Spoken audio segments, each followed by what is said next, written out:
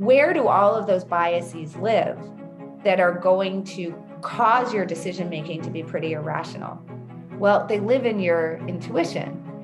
Greetings everyone, and welcome to Unleashed, the fastest hour on the internet, where every episode we're joined by an interesting thought leader, all in the name of helping you unleash your leadership potential with their insights, tools, and habits. I'm your host, Jeff Tetz, CEO of Results, where we believe there's a hard path and an easier path to building your business. We partner with your leadership team to show you how to dramatically improve your results by perfecting the art of execution to get more of what you want from your business. We make thousands of decisions every day, but we rarely stop to think about the process we use to dramatically increase the probability of better outcomes. In today's episode, we're joined by the incredible Annie Duke, the Duchess of Poker, who will share her simple tools and strategies for making better decisions and enhancing the chances of better outcomes. We'll also talk about team dynamics and how to apply these constructs inside your own leadership teams in your own companies. I want to thank our seasoned sponsor, PowerEd. PowerEd is an award-winning division of Athabasca University, and they partner with organizations looking for impactful online learning solutions. Their online offerings include leadership, digital transformation, project management, artificial intelligence and ethics, digital wellness, and embracing allyship and inclusion. Their core belief is that learning should be fun, engaging, and easily accessible. Their online platform means your employees can literally learn from wherever they are located. PowerEd meets them in their space and at a time that works best for them. Check out PowerEd at powered.ca. And don't forget to help us grow the community by sharing the episode links with people in your network that love learning as much as you do. Check out our YouTube channel and subscribe to our podcast wherever podcasts are found. Now on with the episode. My special guest today is Annie Duke. Annie is an author, corporate speaker, and consultant in the decision-making space. Annie's latest book, How to Decide: Simple Tools for Making Better Choices, was released in the fall of 2020. Her previous book, Thinking in Bets, is a national bestseller. As a former professional poker player, she has won more than $4 million in tournament poker. During her career, Annie won a World Series of Poker bracelet and is the only woman to have won the World Series of Poker Tournament of Champions and the NBC National Poker Heads Up Championship. She retired from the game in 2012. Prior to becoming a professional poker player, Annie was awarded a National Science Foundation Fellowship to study cognitive psychology at the University of Pennsylvania. In 2021, she returned to her alma mater as a visiting scholar and also teaches executive education there. Annie is the co-founder of the Alliance for Decision Education, a nonprofit whose mission is to improve lives by empowering students through decision skills education. She is also a member of the National Board of After School All-Stars and the Board of Directors of the Franklin Institute. In 2020, she joined the board of the Renew Democracy Initiative. Annie, it's such a pleasure to welcome you to Unleashed. Thank you for having me. I'm excited to be here. So I have been looking forward to this conversation for months. I loved your book, and I thought where I would start was just a really quick personal story about my experience reading your book. So okay. I recently went to Boston. So 2 weeks ago I was in Boston. I read your book on the flight down. And one of the things I was most excited about this trip to Boston was one of my favorite restaurants. It's called Neptune Oyster Bar. And I've been going there every year for 6 years. I hadn't been there for a couple of years through the pandemic. But for those of you that have never experienced Neptune oyster, it's quite a thing. So not only is the food amazing, the best oysters, they've got this thing called the Johnny Cake, which is basically a seafood pancake with maple syrup on it. It tastes a lot better than it sounds. But the thing about Neptune is you can't make a reservation. So you have to actually show up to the restaurant, put your name on the wait list, and then they phone you 2 or 3 hours later when your table is ready. Now, in the last couple of years, what's changed is they no longer take a wait list. So you literally have to wait in line for hours just for your chance to get a table. And so having just come off of read your book, I'm sitting at the back of this super long lineup that stretched down the street and around the block. And I was the last person in line, and there was nobody really coming in behind me. And I found myself using the tools from your book to come up with different scenarios and assign probabilities to them as to whether I should stay in line or not. And one of the sort of the scenarios I came up with was whether there would be a lot of attrition ahead of me, and trying to assign a bit of an estimated probability to it. So the decision I made was to stay, and we ended up having this great restaurant experience, this amazing dinner. And I credit the tools in your book for staying, because I think I probably would have left the line had I not just read your book. So my hope for today's conversation is we will allow other people to view the world through the lens that you do, which is all of these opportunities to examine how we make decisions and make better ones. So how long did it take you to get into the restaurant, by the way? Well, it took about an hour, and I was estimating it wasn't bad, but there were so many people that left in front of me, and that's what I was banking on. I said, you know what? Maybe I'm just too stubborn, but life is sometimes a game of attrition. Now, in this case, I didn't know when to quit, so maybe that was a bad decision with a good outcome. We could talk more about that maybe, but yeah, we had a great night, and it only lasted about an hour, so everything turned out marvelously. So, oh, that's awesome! I love it. Maybe where we would start is, why is decision making something that you've decided to become such a subject matter expert and devote so much of your life to? Oh, that's an interesting question, huh? Okay, so here's the thing. This is why I care about it so much. There are two things that determine how your life turns out. Luck, right? Like think about luck just in terms of like the luck at the start of every life. Like, when are you born? Where are you born? To what parents, right? I mean, there's a tremendous amount of luck just even at the start of the life.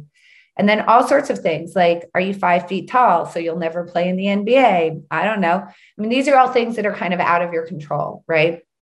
So there's all sorts of things that are outside of your control, and that's luck. That has a big effect on the quality of your life, how your life turns out. But here's the other thing that has an effect, is the quality of your decisions. That's it. Those two things, luck and the quality of your decisions. So here's the deal. By definition, you don't have any control over luck. So while you should acknowledge it and you should see it, right? Like, for example, it was out of your control whether people left that line or not, but you were trying to forecast the probability that they would. That's fine, right? But it's not in your control if they leave or not. What is in your control is the decision you make about whether you want to stay in that line or not. And this is true throughout our lives, right? We always have these decisions. Should we go to college? If we do, what college should we go to? What should we major in? What classes should we take? When you go on dates with people, is this someone that you want to continue dating? As you think about going into your career, there's the decision about what should your career be. But then within that, of course, you're making thousands of daily decisions. And these are the things that you do have control over, that do determine, in part, the quality of your life. And so I just feel like if you're thinking about it, can't do anything about luck, can do a lot about your quality of decisions. Let's get a focus on that and try to really improve that, because that's actually going to make people's lives better. One of the first mistakes you say that we make when it comes to decision making is we evaluate the outcomes, but not the process. Can you elaborate on that? Yeah, so this goes back to a lot to the luck element, right? So when we think about what determines the outcome of something, right? So you make a decision, you get an outcome. The outcome isn't solely determined by the decision that you made, because there's also luck. So let's think about the simplest case. You're going through a traffic light, and we know it's settled fact what the good decision is there. Look both ways, go through green. Make sure your car is in good repair. Bad decision, just blow through the red light. Okay. But we know that even though you blow through the red light, you could still get through safely. The quality of the decision aside, just because of luck. Right? If you go through the green light with a car in good repair, where you've looked, you've seen what the cross traffic looks like, and you see whether someone's turning into you or whatever, you can go through it, and all sorts of bad luck can happen to you. You could blow a tire, or a car could come from the other way and just hit you. having nothing at all to do with the quality of your decisions. So this is the two influences, right? Like, did you make a good decision? Was there luck? Now, in the case of a traffic intersection, that's all pretty transparent, right? We know what the good decision is: go on green, stop on red, and anything beyond that is going to be pretty much just, you can chalk it up to luck. But rarely do we actually face a decision that's like going through a traffic light. Mostly, it's really unclear when we look at in retrospect, or really in prospect, how much of that is going to be luck, and what's the quality of the decision, what's luck when we look back on the decision. So like a good example that, that I kind of opened my book with is in the 2015 Super Bowl in America. The Seahawks were on the Patriots 1 yard line, and they were on second down, and they only had 26 seconds left in the game, down by 4. So this is a really big situation. The Seahawks have to score a touchdown because a field goal isn't going to do it. It's only worth 3. And the expected decision that Pete Carroll think Pete Carroll is going to make is to have the Seahawks run the ball. And instead he calls for a pass play, which gets intercepted. Now people look at that and they say, oh, what a terrible decision. To this day, it's 6 years later, and people are like, that was the worst decision in Super Bowl history. Pete Carroll is such an idiot. What a terrible decision. Now, what we know about that, it was a bad outcome, right? Like that we know. But do we really know it's a bad decision? And where we can see this problem, which I call resulting, which is you look at the quality of the result and you go backwards, and I'll just ask you this. Imagine that Pete Carroll calls this unusual play. He calls for Russell Wilson, the quarterback, to pass the ball, and it's caught for the game-winning touchdown. Did the headline say it's the worst decision in Super Bowl history? Okay, first of all, I would have been very, very sad because that's one of the most excited I have ever been in my life because I am such a major Patriots fan.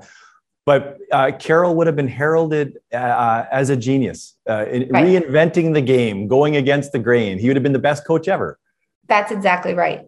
So now we can see the problem with resulting, right? What changes people's view of that? The quality of the result. In one case, it was intercepted. In the other case, it's the game-winning touchdown. But the decision itself remains the same, right? The decision about whether to pass or whether to run, it's the same either way because we aren't omniscient. We don't have a time machine. We don't know how that play is going to turn out. So it's all a matter of probabilities.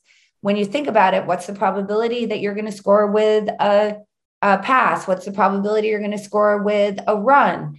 If you do pass the ball, what is it getting you in terms of your overall probability to win the game?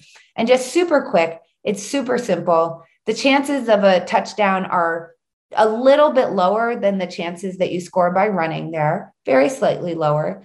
But here's what you got.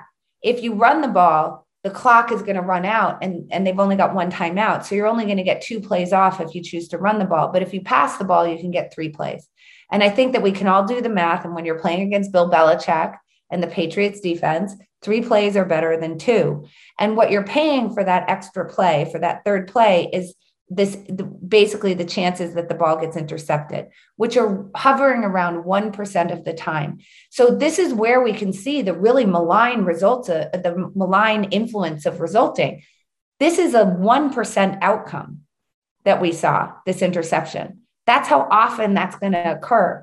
And yet the headlines are, he's an idiot. It was the worst play in Super Bowl history for something that you're only going to see 1% of the time. So what I would argue is that's like telling someone who ran a red light, good job, do that again, because you got through successfully. And I hope that we don't ask people to do that. But what happens is that we over-index on like this one result that we get instead of thinking long-term, what is my best choice? So like if we go back to your oyster bar situation, right, you're forecasting some probability that other people are going to leave the line. You're saying right now, it looks like it's going to be a 3-hour wait. Let me think, what portion of this line do I think are going to leave because they're going to be thinking, this is too long to wait. I'm just going to go to some other oyster bar, which isn't as good. And you forecast that, and then you figure out, okay, if that's the case, then, and that's my best guess, which is fine. It's better to guess than not guess at all, that as long as it, you're sort of thinking about it. and you decide enough people are going to leave that I think it's going to take me about an hour. And then you ask yourself, am I willing to wait an hour for these delicious Johnny cakes and some oysters? And if your answer is yes, then you would stay in the line. If your answer is no, you would leave. Now, if you leave and it turns out it would have only taken, 35 minutes because a snowstorm came in and everybody left, that doesn't make your decision bad. But we think it does. That's the problem. Yeah. So that's what we're trying to avoid. Well, and I was even using technology to gather some data while I was in line. So I was looking at, okay, what are my top 5 restaurants in Boston's North End? Let's go on OpenTable and let's see what the wait times are. And it was going to be at least 2 hours before I could get into those. So I'm like, I'm either going to Arby's in Boston or I'm going to wait in this lineup come hell or high water. So that's exactly right. And if you choose to stay in that situation, having done your research and it takes you longer than expected, it doesn't make it a bad decision.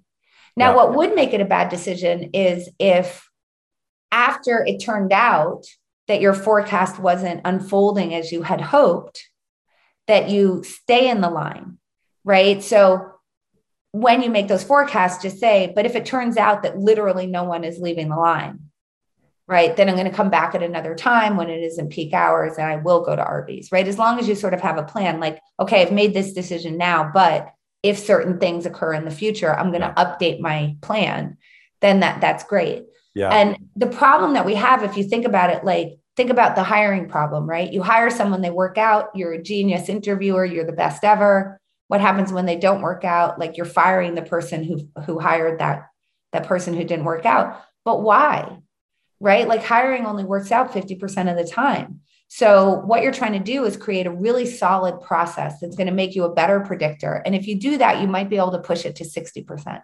Yeah. But what that means is that 40% of the time, you're going to want to let the person go that you hired, because that's a decision made under great uncertainty. It's not surprising. You don't have the person, generally you're not hiring someone who you got a trial run with for a year or something. It's like, I've got some references and some interviews and a CV, right? So what that means is 40% of the time, the person's not going to work out. I hope your head isn't exploding talking about how anybody who interviewed them was an idiot because the person didn't work out well. In the same way that if they do work out well, I hope you're not saying that anybody who interviewed them is a genius and the best talent spotter ever, and we're going to put them on every single interview to come. Because deciding just on the quality of the result when, if you're doing a great job, 60% of the time you'll get a decent result and 40% of the time you won't. That would be nutty, but basically that's what we do. Yeah. Yeah. That's why that Pete Carroll example is so poignant, because there's so much we can learn by how we evaluate people's capabilities from just that one story. So Annie, in my beginner's mind, when it comes to decision making, I kind of break it down into beginner, intermediate, and advanced. And the work that you do is certainly in the advanced category. When I think of a beginner decision maker, I associate that with somebody that generally uses intuition or nothing to make decisions. Yeah. The intermediate for me would be a pros and cons list. Mm-hmm. What's wrong with intuition and a pros and cons list? Oh my gosh. Okay. So, all right. So let's start with intuition, and then pros and cons lists are related to the problem with intuition. So the issue with intuition is this, that we know, from the work of like Daniel Kahneman and his book, Thinking Fast and Slow, and a variety of other people who have written in that space, that our decisions are plagued with cognitive bias. So just to name a few, confirmation bias is a really strong one. So if you have a belief, we think that what you do is you come across information in the world and you evaluate it objectively. And then if the information comports with your belief, you might maybe strengthen the belief that you have. But if the information does not comport with your belief, then you will change your belief. So I think that's what everybody's intuition is about, how we're going to handle information that we go find out in the world. But I think that all you have to do is look at the political ecosphere to know that can't possibly be true. That instead, we're experiencing this in America right now with the Virginia election, which just happened, where the Republican beat the Democrat. And progressives are saying it proves that they should double down on their progressiveness. Moderates are saying this proves that we should double down on being moderate. Republicans are saying this proves the country is turning in our direction. Why? Because we all want to confirm the beliefs that we already have. So we don't just search for information that conforms to our beliefs, but when we come across information neutrally, like the Republican one in Virginia, we're all trying to spin that to confirm the beliefs that we already have. Right. So if you're a progressive, you're saying this is why we need to double down on things like paid family leave and so on and so forth, because you're trying to get people, you basically don't like it when the world doesn't fit with your point of view. Okay. So that's a really strong cognitive bias, right? It's kind of like if you're saying like 2 + 2 = 5 and someone shows you the math and you say, that's wrong. No, 2 + 2 does equal 5, but that's basically what we're doing all the time. Right. So that's the kind of thing, that would be one cognitive bias. There's a lot of other ones, like besides confirmation bias, like overconfidence. We tend to rate ourselves more highly than we would other people who are like us in things. We think there's planning fallacy. I know everybody's had this one. You always think you're going to get projects done more quickly than you actually will. So that's just a forecasting problem. There's availability bias, like things that we've seen a lot or that are easy for us to recall in our memory, we judge as more frequent. It's part of the reason why people think that drowning is much less of a danger than a terrorist attack. Where drowning is a much bigger danger to you actually than a terrorist attack, but it's because we don't really see drowning on TV, but we see lots of terrorist attacks on TV. So they're very available to us. Okay. So where do all of those biases live that are going to cause your decision-making to be pretty irrational? Well, they live in your intuition, right? So Kahneman talks about this difference between system 1 and system 2. System 1 is pretty automatic. It just kind of runs on its own. That's where gut feel or intuition is going to live. It's going to be pretty reflexive. System 2 is more deliberative, where you sit down and you're like trying to create decision trees, or you're really thinking through problems. You create rubrics for your decisions. Maybe you have some algorithmic support, whatever, but that's going to be like the slower thinking. So one of the ways that you can a good way to think about system 1 versus system 2 is most of driving, when you're an experienced driver, is system 1 until a deer jumps out in front of you. And then system 2 gets engaged because you've got to actually think about that.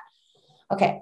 So if bias lives in system 1 and your gut or your intuition is a system 1 process, what do you think is going to get you the most bias in your decision-making? Going with your gut, right? It's like, what is your first reaction to information that you see? It's, oh, that can't be right because it disagrees with me.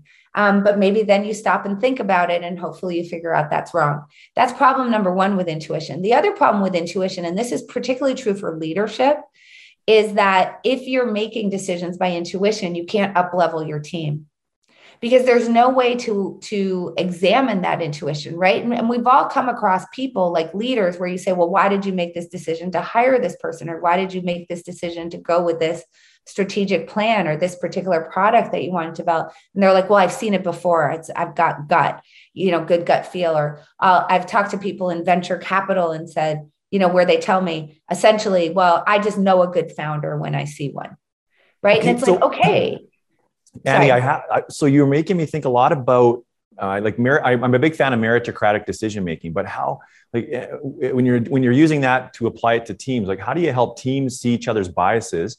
And then how do you you might think you're using a meritocracy, but the most credible person that you're allowing to sort of be the person that makes the decision is not using facts and information. They're using their own biases. Yeah, that's a really good question. We can circle. Sorry, I was going on about intuition because I have such a thing about it that we didn't get to pros and cons list, but we can do that later.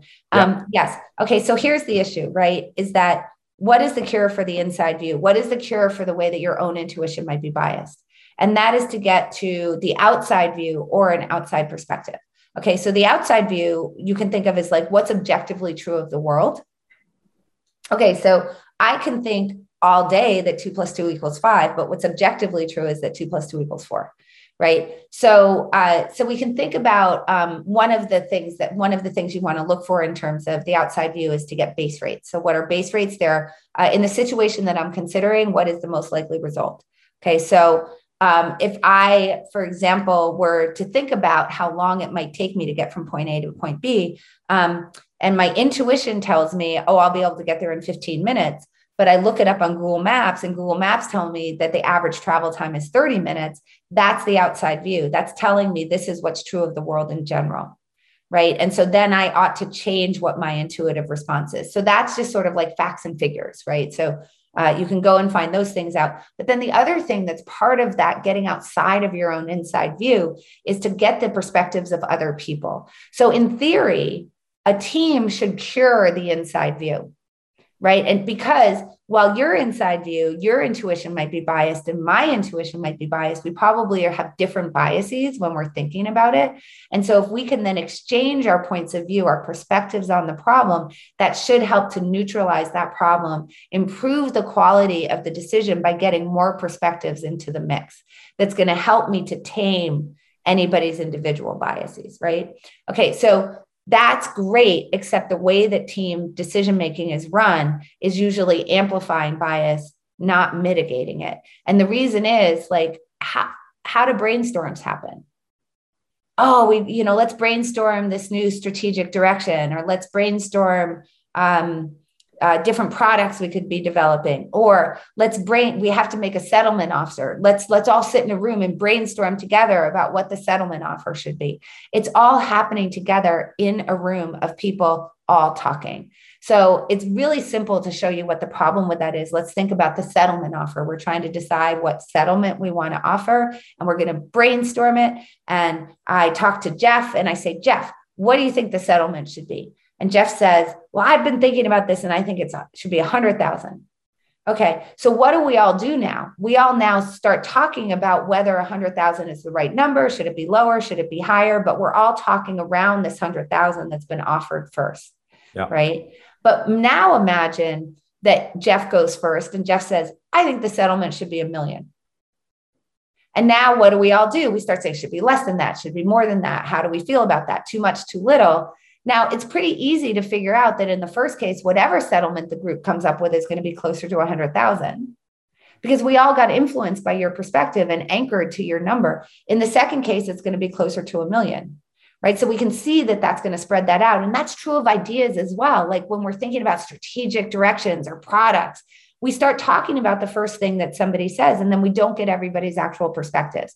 Separate and apart from that, nobody wants to disagree with leadership, which is another problem. Leadership is very persuasive. Subject matter experts are very persuasive. And what this stops us from doing is actually getting people's perspectives. So the cure to that is to have the first step of any conversation, whether it's a brainstorm or people evaluating a candidate that you're thinking about hiring, or navigating a decision like, what do you think your remote work policy should be, or whatever it might be, to get the members of the team to give you independent and asynchronous feedback prior to coming into the meeting.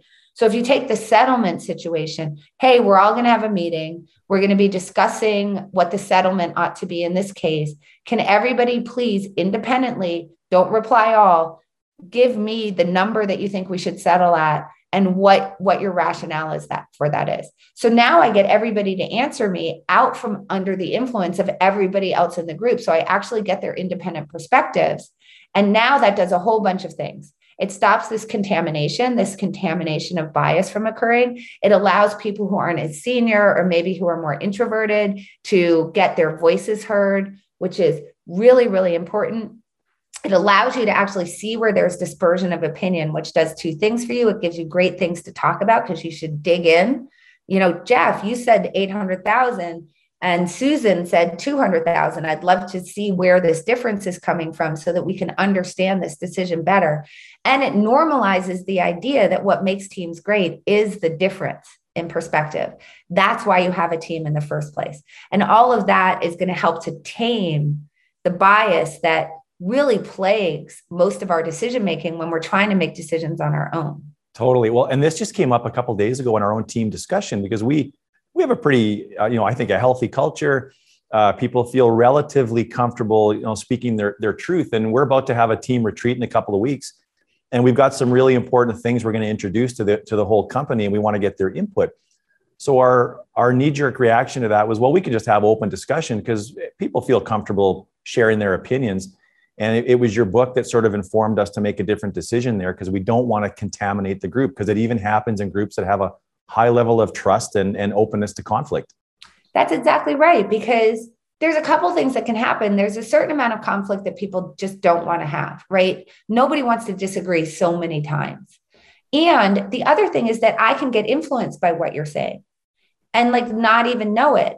Or somebody else might say something and then I don't speak up because I was going to say something similar, but then you're losing signal. Because if I know that two people independently have the same perspective on a problem, that's really good signal for me, but I lose that in the room. So I've done this with so many different things. So as an example, with a leadership offsite that I was helping a team with, and they were going to do a SWOT analysis, each member of the team independently did a SWOT analysis. And then that was then brought together instead of creating the SWOT analysis in a group setting. And that allowed you to see more of what are the strengths, what are the weaknesses, what are the challenges in the long term or the short term that we might be facing. We ran another process where we were hiring a chief people officer, and each person who we felt was on the leadership team, who was going to be able to provide a good opinion, had to go through independently. Each of them wrote a job description. Each of them had to describe to a recruiter, wrote a thing describing to a recruiter what type of person would be the right type of person for this sort of job. Each person said, what are the short-term challenges this person is going to have to solve for internally, externally? What are the long-term challenges this person is going to have to solve for internally, externally? And at the top of it, they just said on a scale of 1 to 7, how much of an emergency, right? Like how important is it that we hire into this position right now? And so you can see that. You can see everybody thinks it's a 7+, or some people think it's a 2, and some people think it's a 7. And now you can take all of that independent feedback and you just get a much better lay of the land. And you can imagine that as you create a job description and a rubric for hiring this chief people officer, that the quality of that is going to go up so much, because you've gotten so many different people who are inside the company and understand what the challenges of the company are and what they're facing within their function that they need help from that role. And they're now getting to provide their independent feedback out from under the influence of, for example, the CEO really sort of speaking their mind in a way that causes people not to speak up as much. Got it. So Annie, I want people to be able to leave this conversation today with just enough information to be dangerous. And so I want can you walk, and dangerous in a good way, so better decision makers. So can you walk us through just some of the really high level, simple steps in your advanced decision-making framework? Yeah. So the first thing is, don't ever accept I'm just guessing. That's number one, because I think that's a lot of reason why people will sort of default to their gut decision, because they'll be like, well, I don't know, I'm just guessing. There's no way for me to know for sure. But the thing is that what you need to understand is that, to take your example with the oyster bar, there's nothing about which you don't know anything, right? Do you know for sure what the length of time it's going to be for you to get into the bar? Of course not. Do you know for sure how many of the people in front of you are going to leave? Of course not. But you have to then scan, but what do I know? Because even though I don't know 100%, like with perfect accuracy, I also don't know nothing, because I know a lot about human behavior. And I know how often I would be likely to leave in this situation. And I can put that on, now I can start to make some educated guesses. It's like, I say to people, like, if I told you I had a cat sitting on my lap and I said, what's the weight of the cat? You could say, I don't know. I have no idea. I can't see the cat. But if I said, now come on, like, take a guess, I know you would guess like 8 pounds or something, because cats are rarely 20 pounds and they're usually not 4 pounds. And right? I was gonna say 22 pounds. Oh, that's so funny. That would be by the way, a very fat cat. But notice, even though you're on the high end of the scale, you're not telling me my cat weighs 100 pounds, right? Because you actually do know a lot about cats. That's the thing. And so for anything that you're making a decision about, don't accept, I don't have any information, I'd just be guessing, because there's nothing about which you're actually just guessing. And when you do force yourself to make those kinds of educated guesses in terms of forecasts, like how long do you think the person will stay? What's the probability that they leave involuntarily within the next 2 years, like in a hiring process, for example, right? When you do that, what that forces you to do is be a knowledge seeker. How do I improve the quality of my knowledge? It makes you go look things up, for example. Like you went and you looked up how long are the wait at other restaurants. You might not have done that if you weren't going through a real process, right? So now you look up information, you try to get other people's perspective on the problem. You might look up the average weight of a house cat. And this is all going to help you to be a better educated guesser. And the fact is that any decision you make is a forecast of the future. And so the better your forecast of the future, the better your decisions are going to turn out. And that's what not accepting, like it's just my gut or I'm making a guess or whatever, is going to get you, is to say, no, when I think about it, I think about what are the possible outcomes? What are my alternatives? How often do I think that this thing is going to turn out well? How often do I think it's going to turn out poorly? What do I think the payoffs of those are? So that's step number one, is just always be a forecaster. Think like a forecaster. The second thing is, as you're thinking like a forecaster, get independent forecasts. So I'm going to do a lot better.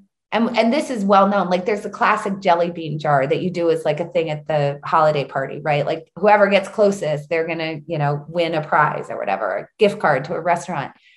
We all know that if you take the average of all the guesses, you're usually pretty dead on to the number of jelly beans in the jar. And that average guess is better than any individual guess, right? And I actually just did this with a sales team where I had just started working with them and I was trying to benchmark things for them. So the benchmarks that I wanted to think about were, what's the probability of closing an S1? What's the probability of closing an S0 and S1? As things were moving through the funnel, what was the probability that would actually result in a close? And then also asking what's the kind of like average time to close for enterprise, for mid-market, for small. And what we did was I looked up the historicals, right? So we calculated the historicals for this company, but I didn't let the sellers know that. And then each individual seller had to make a forecast. And of course, it was very noisy. There was lots of, one person was like, oh, it's reasonable for it to take 2 years. Another person is like, no, the average is 3 months, whatever, right? So there's a lot of variation. But when we took the averages, they were dead on to the historicals. So the average for S0 was, I think, like right around 9%. And the historical was like 8.8. Right. I mean, this is how dead on. And this was despite some people saying, oh, we closed 40% of those. Right. So what does this now help the sellers with? Right. First of all, we've shown that if you take the average of the group, you get to the historical. But the other is by revealing the historical numbers, we now give them an anchor point as they're thinking about opportunities they're pursuing, so that they can now manage their funnel better to see if they're outperforming the historicals, which is what your goal is. Can we outperform those benchmarks? But if you don't know the benchmarks, it's very hard to be a good forecaster because you're just leaving yourself kind of guessing. But notice we did all of that independently. So when we did developing the rubric for the CPO, all of that was independent. If you're thinking about a settlement, all of it is independent. And getting those independent looks is going to improve the forecast.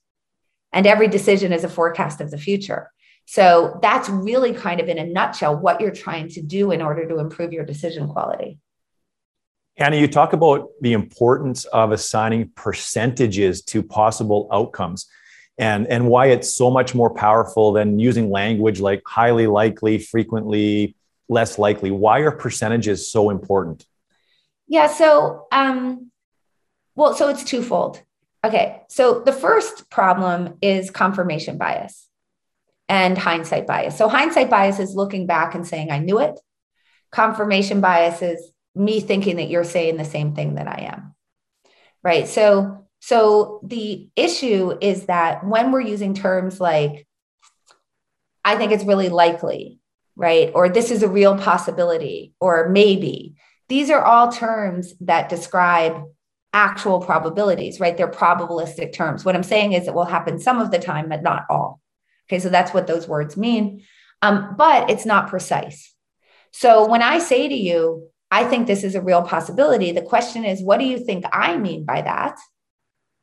And what do you think you mean by that? This is like looking to the future. So if you think that real possibility means 40%, and I think real possibility means 75%, notice that when we both agree it's a real possibility, we've actually had quite a strong disagreement. But we haven't uncovered it because we've used a word that's sort of like mealy. It has a broad target range for what it could mean. And now we don't even know that we disagreed with each other. And then this becomes a problem when we're looking back in hindsight. And let's say that it doesn't work out. And now you're asking me about it. I said it was a real possibility. And I'm thinking that I was telling you it's going to work out 40% of the time. And you're like, no, you told me it was a real possibility, which you thought was 80% of the time. Right. So it makes it very hard both to make a good decision prospectively, but also to understand retrospectively, what did we get wrong? Because we don't even know what real possibility meant. Right. And so that was a huge, and I was going to say that was a huge mistake that JFK made in the Bay of Pigs invasion, which you allude to in your book. And I highly recommend read that section in Annie's book, and that illustrates it. So Annie, how do you know when you have enough information to move ahead with a decision then? Yeah, so that's really a tough one. So you have different standards. Let me just say that. So you have a different standard depending on the impact and kind of like the optionality of the decision that you're making. So it basically is, what's your tolerance for a bad outcome? And you could have a lot of tolerance for a bad outcome for two reasons. One is that it's not that bad, right? Like you see people like agonizing over a restaurant menu, like asking everybody at the table and then asking the server what their favorite dish is and looking on Yelp to try to see what other people who've eaten there like. And the fact is, like, if you have dried chicken, is it that bad? And the answer is no. So why are you spending 15 minutes trying to figure out what to order off the menu once you've figured out the things that you probably would like, when you could actually be socializing with the people that you're with? It seems like a pretty bad use of your time for something that's not going to be particularly high impact, right? And then the other way that we can get to a faster decision is if you can undo it. Right. So if it's pretty easy to reverse the decision, then you should have a lower standard for when you're kind of done seeking information. So the mental model that I try to think about is like hiring an intern versus hiring a CEO. So if you're hiring an intern, you can go pretty fast because if it doesn't work out, it doesn't have a humongous effect on your enterprise. And it's pretty easy to let one go.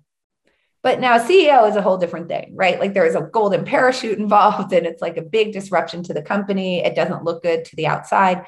So you should probably have a higher standard for how much information you need, sort of what that threshold is for go when you're hiring a CEO than when you're hiring an intern. And you can use that construct as you go into any kind of decision making. So let me just say that to start. But once you've decided what your threshold is, right? Like how important is the decision? Basically, when you stop is when you believe the next piece of information isn't going to change your mind. Now, that seems super obvious, right? Like, well, if whatever I find out next, is it actually going to change whether I'm going to hire this person or not? Like, what could it be? What would like if I call the 10th reference, like, do I really think they're going to tell me anything new?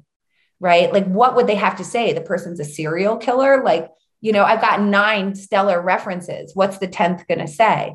Right. And that's when you start to understand that incremental information is not actually going to change you, then you should just stop. Now, the issue, though, is that even though that seems super obvious when I say it, people don't do it. And the reason they don't do it is people are afraid of uncertainty. And they think, well, what if that 10th really did, like they tell me they were a serial killer or whatever. And so they get very afraid of making a decision when they're not 100% sure. But the fact is that you can't be 100% sure. That's the whole point, because there's luck involved and there's always going to be hidden information. And at some point you have to make a trade-off between the time you're spending to get that information that you could be spending on other things that are going to have bigger payoffs.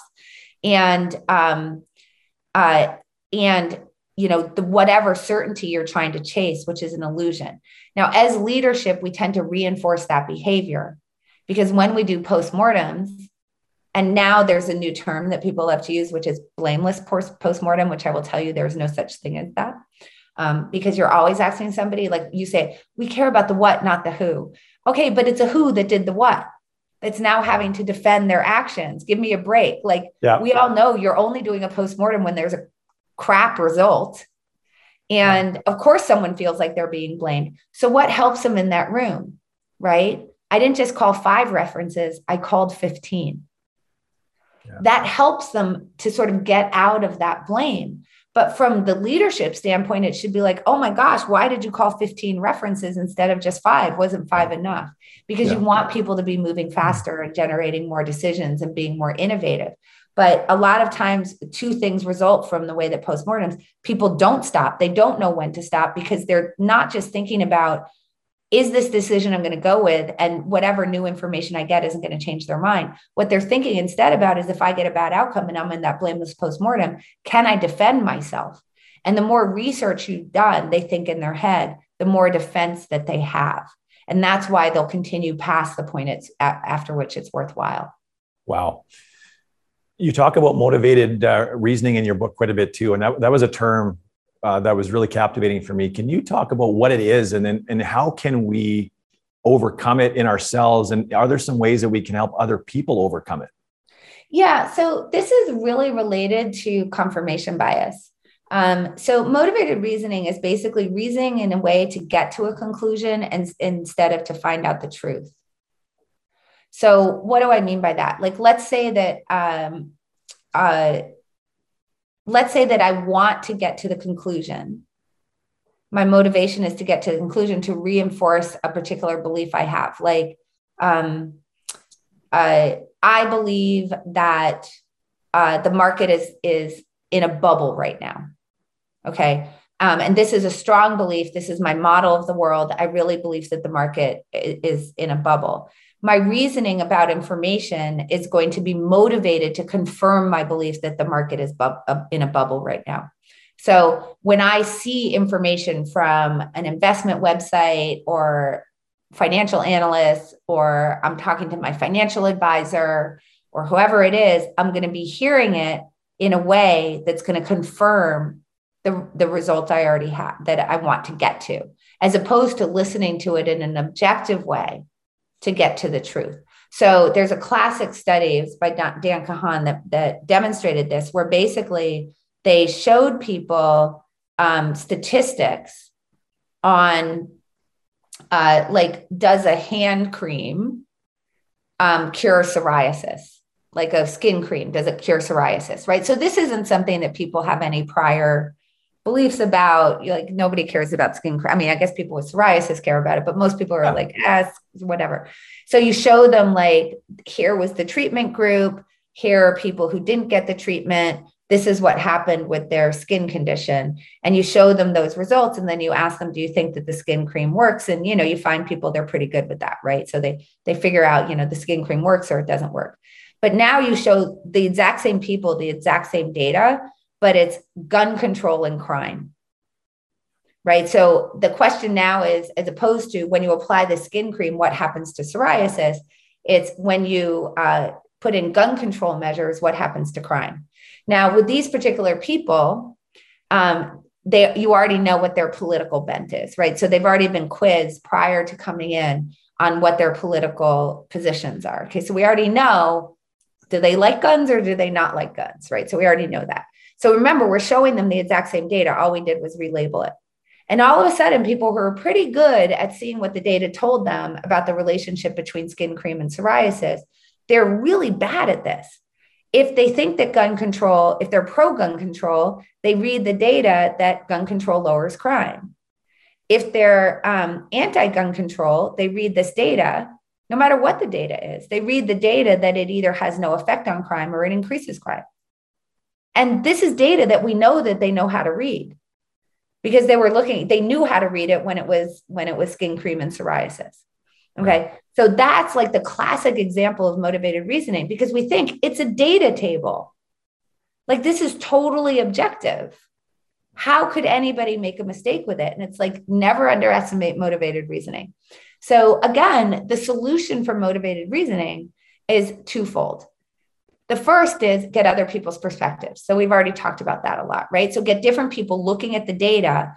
Different people come to different conclusions, and then they have to be able to give their rationale as why do I believe that there's this relationship between these two? And when you have that collision of the different points of view, looking at this stuff, you're usually going to get somewhere closer to the truth. So that's number one, it's just other people's perspectives. Number two, and this is actually a really good check on motivated reasoning, is when you're in it, when you're facing down the data, that's when you're most likely to be susceptible to these kinds of cognitive biases. But if you think in advance and say, what would I have to see? What kind of data would I have to see that would cause me to change my mind? And you write that down and you write those benchmarks down. This is one of the power of like KPIs, for example, is it's sort of setting these benchmarks, but it's doing it for the future, right? Then you can start to say, this is what would cause me to change my beliefs. So there's a very classic study by Barry Shaw that shows this, where basically he had people like, Jeff, you come in and I show you these two products that you could allocate 10 million in marketing dollars to. And one is a near beer and one is a light beer, right? And you're going to launch this into a new market, say Switzerland. So, but it's an all or nothing allocation. So I ask you and you say, you look at the data and there's arguments for both. One is a faster growing product, but the other is sort of a perennial seller. Right. And so, people sort of split 50-50 on this decision, but let's say you choose the light beer. Right. And then I now show you like 5 years worth of performance data for that product, having allocated this 10 million to it. And it shows that the product didn't do any better than the one that you didn't allocate to. Okay. So you get some negative results from this. And now I say, okay, now I'm going to give you 20 million and you can allocate it now proportionally in any way that you want across these two products. Okay. Basically what happens is that if you allocate it to the light beer first, you'll allocate like 13 million of that 20 to the light beer going forward. Right. Because it's motivated reasoning. I don't want to believe that my previous decision was wrong. Whereas people who come in and look at the same data, but didn't make the previous allocation, they'll allocate like 9 million of that 20 million to that same product. Okay. So they make a much more rational decision where they divide the budget up a little more equally, a little more to the other product. Whereas you're dumping more than 13 million back into it because of this sort of motivated reasoning problem. So how do you fix it? If at the initial allocation, I say to you, what are the performance benchmarks that you need to see from this product for you to decide that you should continue to allocate to this product? And you write those things down. And now I show you the same bad performance and I ask you to make the allocation. All of a sudden you look just like the people who came to the decision fresh. Yeah. And so this is like a big lesson in decision-making, is write down what you would have to see in the future to get you to change your mind. Yeah. There has to be at least some willingness to change your mind as well, I would think, right? Yes. And maybe, excuse me, but conversation for another day. But I mean, I'm interested in the venue. Like these conversations probably can't take place very well on social media, for example, where we find most of ourselves having these discussions these days. Social media is not a great place for truth seeking, I have to say. Yeah. So I try to handle it by following people I follow people from a very broad spectrum of sort of belief systems. My only rule is that I won't follow you if you're not arguing in good faith. I love that. I love that. And because it's like, so do I check in on them occasionally just so that I kind of know what they're saying? Yes, because it's good to have that knowledge. But in terms of actually trying to see what do people believe, for me, I'm following a very broad spectrum of, for example, political beliefs, because I want to sort of see the whole spectrum. I want to see the way that different people view these problems. Yeah. Right. Even I have a lot of science follows, and the people that I follow come from all sorts of different points of view.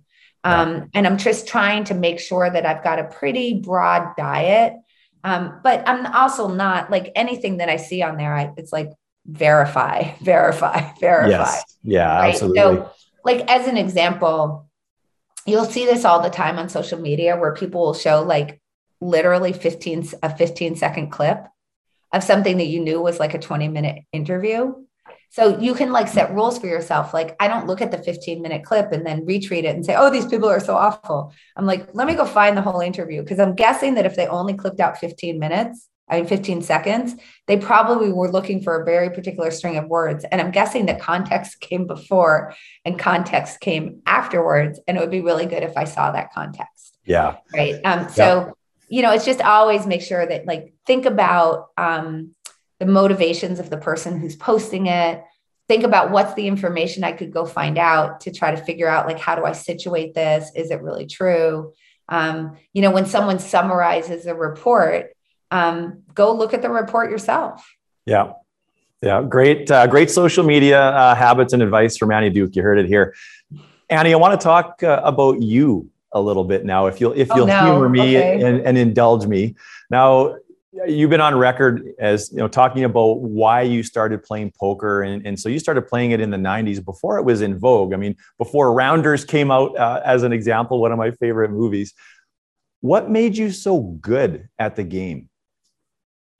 It's my initial instinct is to tell you I wasn't that good at the game. So let me explain what that means. There's different ways that you can think about being good at something. One is like objectively good compared to the scope of the problem that you're facing. And the other is enough better than the people that you're competing against that it's fine. So that's kind of the category that I put myself in. Poker is a really, really complex game. I mean, as hard as chess is, try chess where you can't see all of your opponent's pieces. And then sometimes like a chess gnome comes and takes your bishop away from you.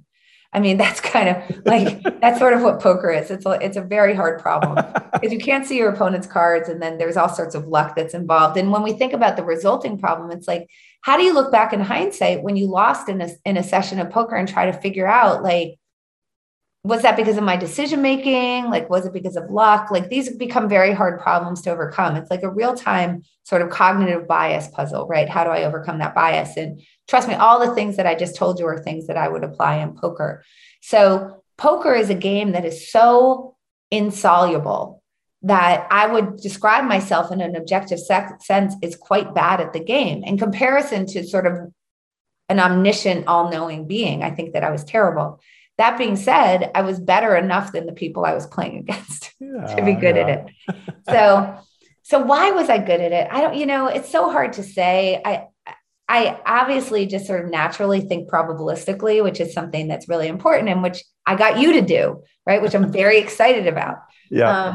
And in order to excel in an environment that's uncertain like that, you really do have to think probabilistically. Like everything is sort of pricing and trying to figure out what are the odds that I win this hand compared to the odds that the pot is giving me. And you have to think that way. Number two, I think I'm a naturally long-term thinker, which is really important in poker. If you tried your best to win every single hand, you would lose in the long run, because in order to maximize the chances you win any hand that you're playing, it means that you would have to play every hand till the last card. Yeah. So you wouldn't ever be folding. Yeah. And that's, by the way, that's actually the hallmark of an elite player versus an amateur. An elite player will fold, depending on the player, around 75% of the hands they're dealt, whereas an amateur is going to fold much less than 50% of the hands they're dealt. So elite players are thinking much more long-term, and they're cutting their losses a lot more in order to get the long run win. Yeah. And there's a saying in poker among great players, which is like, it's just one long poker game, which means don't sweat one hand, don't sweat one session. You have to be thinking about what's happening in the long run. I think that's number two. Number three is I had great mentors, which probably actually I should go back and make that number one. So I had great mentors who actually taught me a lot of the stuff about how do you discuss poker hands where you're really focusing on your decision-making and not on the elements that have to do with luck, which you have no control over. And most poker players, when you listen to them talking about hands, talk about the luck elements. I can't believe that bad card hit. Oh, it was such a bad beat, which is what you call that when you sort of lose an unexpected hand. Whereas I was trying to figure out, did I bet the right amount here? This is how I was reading my opponent based on their actions. Do you think that was a good read? So on and so forth. So those were my mentors really coaching me to that. And so that all helped me to, I think, really, really de-bias. And the sort of long-term view also helps you to be less emotional. And poker is a really emotional game, right? You do have things where you're only supposed to lose 2% of the time, and you have so much money on the line. I mean, money that matters to you. And that 2% hits, then you lose it. And it's really hard not to be emotional in that situation. When you're emotional, you're not going to make good decisions. So, if you have more of a long-term view, it allows you to keep those emotions down so that you can stay in system two instead of going into system one. Yeah. And we don't have time to get into it today, but I love the the account of the feedback relationship you had with Eric Seidel, and you've talked about that on Shane Parrish's podcast. Fascinating insight there. So everybody should go and listen to that Shane Parrish podcast from a few years ago. Annie, what's the worst decision you ever made, but you got lucky with a good outcome? Yeah, so it's funny. It was to become a poker player. Wow. So I know everybody's like, what? So here's the deal. I was in graduate school, and I was literally ABD in the sense that I'd already done my dissertation work. So this is 5 years in. I'd done my dissertation work. I'm planning to go become a professor. This is my plan. My life is already planned out for me. And I had to defend the thing and go out on my job talks. So I was on my way to my first job talk, just academic speak for job interview, and which was at NYU. And I had been sort of battling a kind of chronic stomach illness for a couple of months. I, started sort of, going to a gastroenterologist, sort of trying to figure out what was going on. And it became acute, right? Basically, as right before this NYU job talk. And I actually ended up in the hospital for a couple of weeks. So I had to cancel all the job talks and basically know that I needed to wait a year to come out and go back into academics. So I'm sick and I'm having to take some time off from the thing that I love. And I now don't have any means of income. And my brother, who had already been playing poker, suggested that I go play poker in the meantime to support myself. And it was kind of the perfect thing for me to do because I was still recuperating. And so, I couldn't really do like a 9 to 5. And also I was kind of like about to jumpstart this career of academics. So I couldn't just go and like start a new career. And so this was like flexible hours. And it was kind of something that I didn't really feel like I needed to commit to. And so I just kind of started playing and I was making money. And then I just sort of never left. And the reason why I think it was a bad decision was because I never went through a process where I thought, do I want to go back to academics? Do I want to stay in poker? It was more, I don't feel well. I'm embarrassed because I sort of feel like I failed my program by getting sick, as only like someone in their 20s could ever think, like that getting sick was somehow failing. But that's what I thought at the time. And I was kind of embarrassed and I sort of didn't want to, I was sort of avoiding sort of facing like people being, mad at me for having left for a year. And I was making money at poker. So I just kind of kept going and I didn't make a conscious choice about it. And obviously it had an amazing outcome, but I think it was a terrible decision. And I just want to make it clear. I'm not saying that had I gone through a process, I wouldn't have also ended up playing poker. I may very well have, but there was no process involved in the choice at all. It just sort of happened. So that's why I consider that a really bad decision. And I can truly say that for any other choice that I've made since then, I haven't done that again. When I thought about retiring from poker, I really thought about the different options and what was I going to do. When I thought about writing, thinking, and bets or how to decide, I went through a process. Even when I started doing speaking back in 2002, I went through a real process of how much do I want to pursue this? How much time do I want to spend on this? What could be happening that would make me realize that I like this more than I liked poker? And I realized it was when that was what I wanted to, when I was getting more happiness out of it and when that was what I was spending my time on. So I'm totally horrified by that decision. I think it was awful. I can't believe that was the answer. What about a really great decision you made that didn't turn out well? So let me think about that. There's a lot of them in poker, but that's kind of boring. Like I remember, oh my God, I was so mad. The very first final table that I was ever at, I opened the pot, meaning I opened the betting with jacks. There were only 6 people left in the tournament. I opened the betting with 2 jacks in my hand. This is quite a strong hand. And this guy named Gus from Costa Rica, I still remember him. He moved all in for enough money that it was going to cause me to go broke. And jacks is a very strong hand, but it's not like 2 aces. Like you still have to really think through and make a decision. And this person had been playing like what we call pretty snug, meaning he hadn't been really pushing people around. So I had to sit back and decide whether I wanted to call with 2 jacks. And it was quite a hard decision. But I came to the conclusion, I had sort of played with Gus enough to know that he was kind of picking on me because I was a girl. And that I thought he really was trying to sort of shove me around in the pot and sort of assert himself over me. So I ended up calling, and he had 2 nines. So just to give you a taste of how great this decision was by me, he could only win the pot 18.5% of the time. And if I win, I have most of the chips on the table with only 5 people left. So like I'm now like a favorite to win the whole tournament. So this was like very high stakes, great decision. Well, I hit a jack. So now he's got like no chance to win, right? So there's like a jack, I think it was a jack and an 8 on the board and a 2 or something. So now it's like he's got 2 nines. I already have 3 jacks. How's he going to win? Well, the next card is a 10 and the next card is a 7 and he makes a straight. Oh my and God. I get knocked out of the tournament. So it was a great decision. It just turned out poorly. So that was when Erik Seidel said the thing to me, because I went up and I complained to him. This was my first final table. I was completely devastated. And I'm telling him, I can't believe this. Like Gus had 2 nines. I had 2 jacks. This was the most horrible thing that happened to me. And he said to me, do you have a question here? Like, do you think you played the hand poorly? And I said, no, this is why I'm so mad. I figured out to call with the jacks, even though he was putting a lot of pressure on me. He said, well, then I don't want to hear about it. Then it was just bad luck. Like, why are you telling me this story? I have my own bad beats to deal with. If you have a question, come to me. But if you don't have a question, don't just come to complain. So those 2 things are actually wrapped together, because that was the hand that caused Erik Seidel to say that to me. Yeah, I love that. Annie, this has been such a wonderful conversation. The time has flown by. I only have one more question for you, I promise. And I'll tell you why I have it after you answer it. But okay. How have the experiences of your life shaped and informed the way that you treat other people? Oh, yeah. Okay. Well, I mean, how deep do we want to go? Because like, are you my therapist? Hey, I got a couch behind me.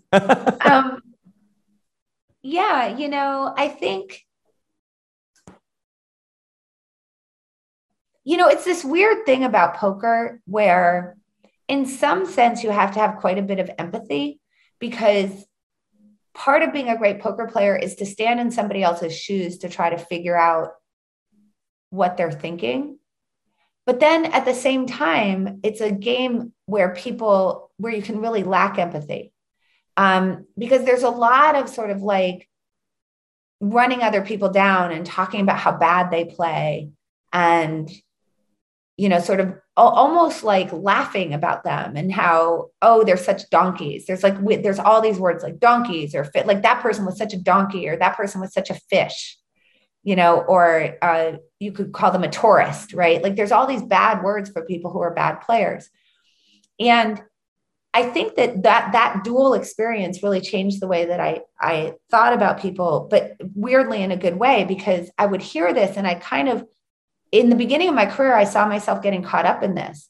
And then at some point I kind of didn't like the way that I sounded. And I sort of stepped back and said, who am I to say this? Because that person might be a bad poker player, but that doesn't mean they have the same goals that I do. They may not, many of the people that I played with weren't sitting down with the goal of being a professional player. They were sitting down with the goal of having fun. And they were clearly using like recreational money that they might have, that they might otherwise use on a dinner or a bottle of wine or a trip or whatever, depending on the stakes that I were playing, to have fun playing poker.